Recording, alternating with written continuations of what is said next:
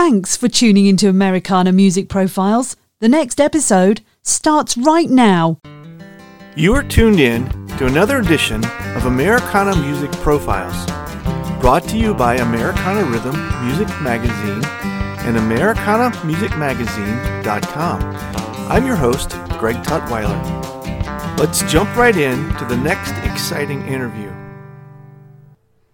Anthony Crawford and Savannah Lee make up the duo of Sugarcane Jane, heralding from Loxley, Alabama. Referred to by the Washington Times as one of the best duos since Johnny and June. Anthony spent a large portion of his career with Neil Young and then Steve Winwood and Dwight Yoakam, just to name a few.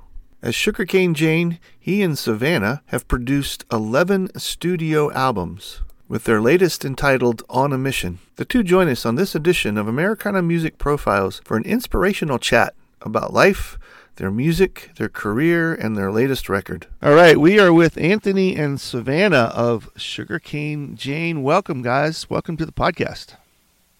Thanks for having us. Hey, Greg. Thank you. Hey, thanks for taking the time to chat with us today. It's we were talking offline. It's we've been able to talk like this a couple times, so it's good to reconnect with you guys. You guys got some new stuff going on in your music career. For those folks that are listening that maybe didn't get a chance to tune in, I think it was maybe 2020 the last time we talked, and a lot has happened in the world since then for sure. But let's maybe just do a quick recap of who you guys are and how you got together. I know, Anthony, you've done a bunch of stuff. When did you start playing music?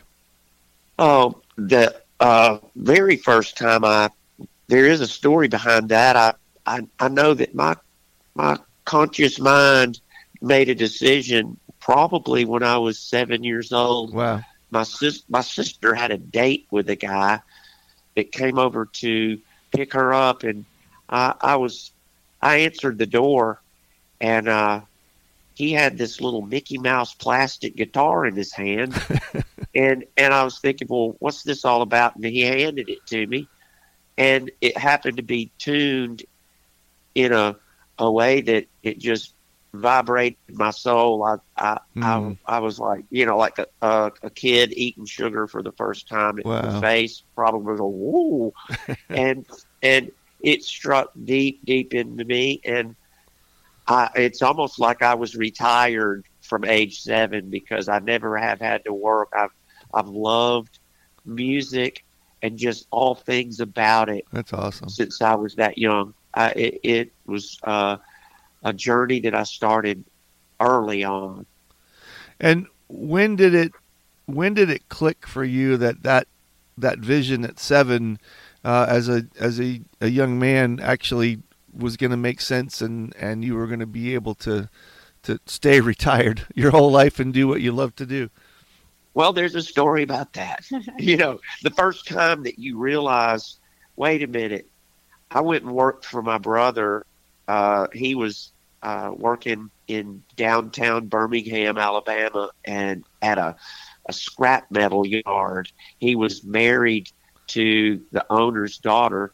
So he got me a job. I was at the time maybe 16, 17, somewhere in my mid to late teens. I think I was out of high school, maybe 18 or whatever. But nonetheless, I had been playing music out and making, the money back then. If you made $100 in one night, you were like, wow, that's great money. Yeah.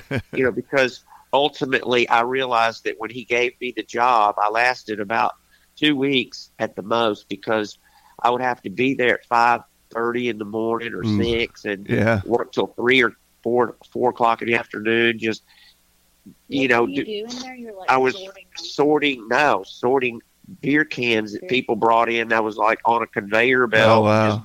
It was just like nastiness. And so I realized, wait a minute, even though I'm bad at math, generally, I figured that if I just went out and played music, I would make way more, because I was only making maybe $200 a week, and I could go out and play music and do that easily, and have a beer and have fun and play my guitar. So right. I just knew, probably at 16 years old or 17, I was I was very clear that this was my path. But Yeah. then I guess the next question to me, I'll put this out there. There's another phase to that as well. Is you're out there, and after you've made all those prior decisions, you find yourself to be 45, 50, whatever. You got no security except your memories and the future, and that's what music is to me. Is it's one of those things that like surfing. There's nothing to hold on to. You're just out there and you're riding a wave, and music is a wave, and you're riding it. And if you fall, that's it. Right. So I didn't ever go the path. I've got a lot of friends who are retiring now, and I look at them, and they all worked a job and all that. So they're all set. But they look at me and they come see me play, and they love what I'm doing. So it all worked out. Sure. Yeah. Yeah. Well, I've heard it said before, if you do what you love, you'll never have to work a day in your life. Correct. And so I hear in your voice, and I know you guys love what you do. So you do it until you can't do it anymore, right? There is the word retire doesn't really fit anymore. No. You hope you don't have to. You hope you don't have to retire. Yeah. I would. A lot of fun. And that's language for another lifestyle. That doesn't really compute to the musician, the lifer musician, the true people that give their life to it. Yeah. Yeah. So in between that 17-year-old self and the 50-year-old revelation that you had there was a lot of working with a lot of well-known artists, Dwight Yoakam, Stevie Winwood, and Neil Young. I think didn't you spend some time with him on stage in his band? With Neil? Well, all of them, yes. I spent most of my time, believe it or not, with Neil, off and on for, I started with him somewhere in 1982, maybe somewhere in the late 1982, and then from that point on, it seemed like we worked all the time, went everywhere. I was a part of the International Harvesters. First, I was a part of a band he had called Neil and the Shocking Pinks. And so I go that far back, and I even have credit on the Trans album, and I go pretty good ways back. I mean, he was only 10 years removed from doing Harvest, so he was still a young guy. I think he was like maybe 36 years old or 37. I was in my early 20s, 24. And then the Heart of Gold movie that you did. Yeah, I did some Heart of Gold movie with him at the Ryman Auditorium in Nashville. Just lots of good things. Great memories of working with Neil. It was a ride to the very top of the heap. He's loved by everybody, and they're all kind of fans that are such Neil Young fans that when we would go do shows, he would have Wilco and Death Cab for Cutie. I don't care who it was. Paul McCartney. Yeah. Sometimes. They don't care for anybody but Neil. He's got this fan base. You know what I'm saying? They'll put up with an opener no matter who it is. Yeah. I mean, Wilco. They're there to see Neil, and so being in Neil Young's band, I always thought that might be something that would catapult me into that crowd, but not so. I found it to be the opposite effect. But from working with Neil, I also met some people that knew Steve Winwood, and I went out on the Roll With It tour. It was the end of his Back in the High Life and then Start and Roll With It or whatever. And that was like a #1 record in the world, and it was exciting, And then also we went, and I later wound up with Dwight Yoakam. I was working with Steve Forbert, and we went out to Los Angeles to work with Pete Anderson, who was producing Steve. And Pete's a basketball fanatic, so he had a basketball and a goal out by the studio, so I would shoot hoops with him, and somehow that resonated with him enough to want to do a record on me. Hmm. And so he started Little Dog Records to put my record out. Hmm. So I've had a great journey with just odd little stories. Yeah, that's cool. So when did the two of you, Savannah, when did you guys, how did you guys find each other, and where in that journey did you guys connect? Well, I was up in Nashville, just doing some studio work and playing to little writers' nights places. And I had a analog recording studio I was also managing called Deep Field Studio. Mm-hmm. And that was in Westmead. And Anthony he would come over and record there. So that's how we actually met. And then we're friends for probably, about 6 or 7 years before we actually got to do any kind of music together. And I was kind of getting out of town, and he offered to do a record on me because I had been up in Nashville for 7 years and never really did anything musically for myself. So he did that, and when we sang together, we just kind of we fell for each other for the music. Yeah. And then it was just, I don't know, it just all seemed perfect, really. So here we are 3 kids later, and it worked out. Like they say, your vibe attracts your tribe. Yeah. And I just have to say that with Savannah, I've never felt more at ease with being around somebody 24/7, because I've tried it before, and it doesn't always come easy to find somebody that you can just be around that much. But we're pretty much every day, all day, everywhere, so we're together all the time, and it feels so natural. So yeah, we just got lucky, but we've both been unlucky in love before. So sometimes nice. It takes that, unfortunately, to realize what you're missing, and make you go look for what really makes your heart sing. That's right. Exactly. To add a little bit to that, I know that there is no reason for any regret in your life.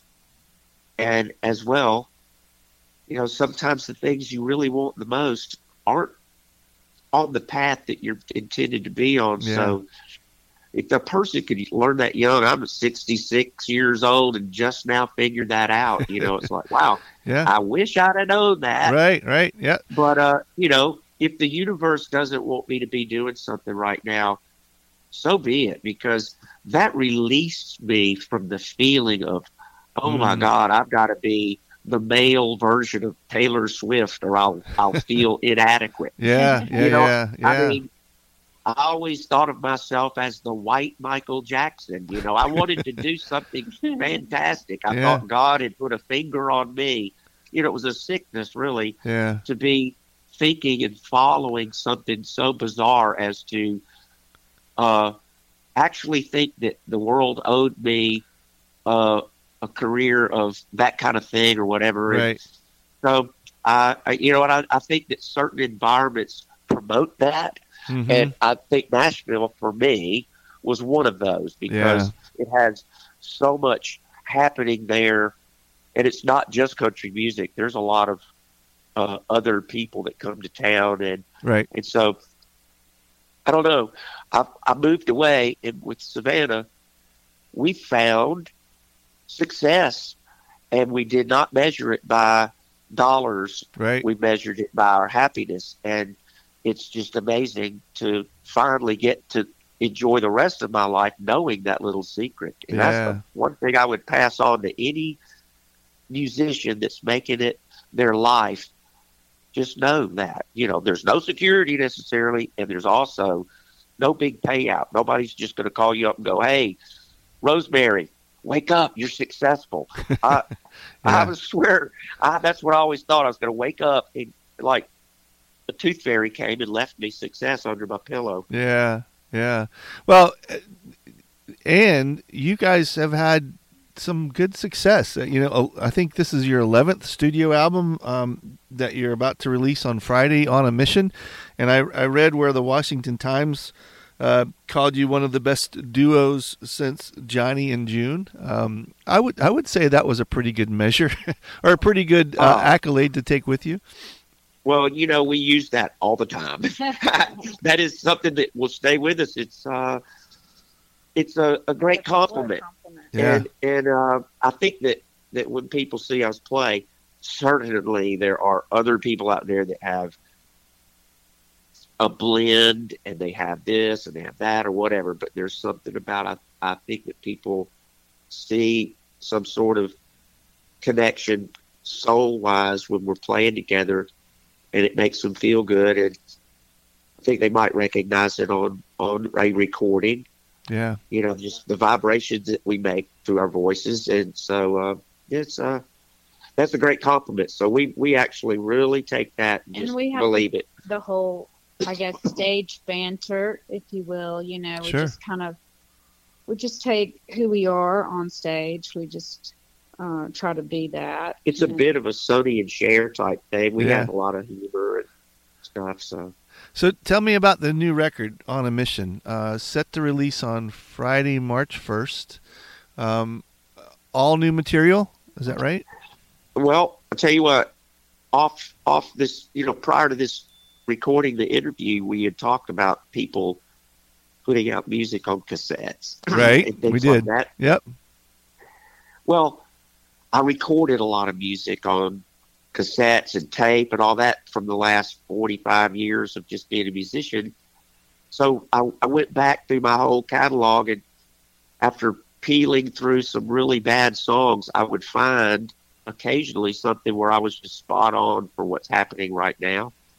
So a lot of it is a collection of my past. Mm-hmm. And what I did was I put the demo in and used my demo as a click track and tried to make it as much like that as I could. Mm. And then just take the original demo out, and I would have like a modern day recording of what I did 40 years ago. Cool. So yeah, it's kind of like that. But Anthony's got bags of DATs just laying around the house or in the attic, or I don't know. These they're DAT spread tapes. out everywhere, but he was going through a bag, and I thought I knew all of Anthony's songs. He's got probably over 400 songs, but I do know a lot of them. But I didn't ever have access to the DAT tapes. Mm. So he just, discovered this one DAT tape in particular. It had Try to Make It Look Like Me, Burn, and On a Mission on that particular tape. And I had never heard those songs before and just immediately fell in love with them. And I was really excited about it. I was in a good place musically back then. Sometimes your hair can get in a weird spot. Your music can get in a weird spot. Yeah. Just being influenced by things. And, but at this particular time, excuse me, I was just right in a good spot. Yeah. And so. Well, it's interesting that you said that they're kind of from different eras of your past. Listening through the tracks, I could hear, and I can't tell you which one made me think these things, but I would hear like elements of the Beatles and the band America and Santana and Pure Prairie League, all of those kinds of things. And I know that you've had exposure with different elements of those artists in the past, but it makes sense to me now that I would hear those things because these songs weren't necessarily written last month to be on a new album. So that's right. It was neat to hear that 70s and 80s vibe sneaking through just about every one of those songs. That's a good way to look at it. I appreciate that. I take it as a big compliment because ultimately it boils down to like on Burn, the single that we have, there's a big note that I hit on the bass string of my electric guitar that just goes, Mm-hmm. And it's just ringing out there. And it's totally like a Neil Young sound, being that I worked with Neil, but I loved Neil Young's music before I ever got a call from his manager to work with him. So it was just in my blood. Most people my age grew up loving James Taylor or whoever. I never fell for it. I just never went down that singer-songwriter route. Right. I always loved rhythm and drums and bass, and I'm a producer. I play all those instruments, and so I added little things subconsciously to these songs that and plus at this stage of my life, I have some great equipment. I've got a 1955 Fender Concert and a early Tweed Champ amp and all these great amps, and so I used them with these old beautiful microphones, electric voice, ribbon mics, and telefunken and whatever. So I never had access to that when I was recording these songs originally, so they're done on a cassette tape or a 4-track, And so maybe we'll put out some. I'm thinking I might put them out now that you've enlightened me that they're coming back. Yeah, that would be awesome. I'd love to see you do that. So, how will you guys support this for your fans? What kind of tour are you looking at? Do you have something lined up for the spring and summer coming up to share this? We do. Tell them. Well, we're headed out to California. We're playing the Strawberry Music Festival in Grass Valley on May 24th. So we'll be out that way. Anthony and I want to go to the Grand Canyon together. Cool. So we're just kind of making memories while we do it. It's just the trip out west is just, we've done it once before. We played Strawberry back in 2019 and we just loved it so much, but we really want to spend some time in California. So maybe play along the coast. We'll see what happens. Cool. Yeah. Fun. So yeah, we're going to be spontaneous. There you go. I like that. So how can people get a copy of the new record? Listen, are you doing some videos? How can people enjoy this new music? Yeah, we're working on a new video now for the single Burn. And so that'll be out soon. And then you can just go, the best way is always, of course, the artist website at sugarcanejane.com. Mm-hmm. But it's out, it's out for streaming everywhere, but we've got colored vinyl coming out April, sweet. Hopefully before the record store day. So I'm hoping for April 19th. Yeah. Awesome. And we'll probably be making up some cassette tapes now. Yeah, that's right. Cassettes and all of that. Yeah, cool. Well, thank you guys. It's been fun catching up and kind of reconnecting with your story, and I really love the new album, and it's that sound that you guys have captured is starting to come back too, and I love that feel, that kind of that summertime 70s California, that vibe that just kind of felt innocence almost, before any of the crazy stuff started to happen. So I love that. Thank you. So yeah, I wish you well with it, and thanks for taking the time to talk to us. Absolutely. I hope we get to do this again someday. I would love to. Yeah, I'd love to get together and continue this conversation. Well, we'll be here, and best of luck to you. Thanks, Greg. Thanks again for tuning in to this episode of Americana Music Profiles. Find us on iTunes at Americana Music Profiles and on the internet at AmericanaRhythm.com.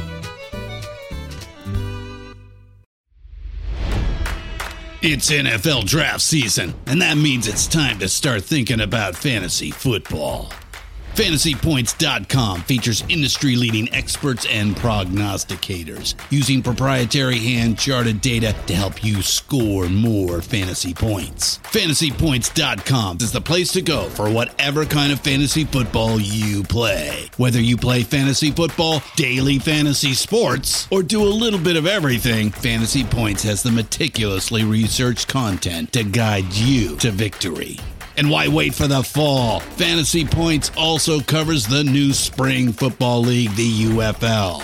Join the guru, John Hansen, Scott Barrett, Joe Dolan, and other massive names in the fantasy football universe with an exclusive offer. Use code Pantheon for 15% off any Fantasy Points package, including the all-in package, with access to every article, tool, and data nugget that Fantasy Points has to offer. That's fantasypoints.com and code Pantheon for 15% off at Fantasy Points. Fantasypoints.com, code Pantheon. Score more fantasy points.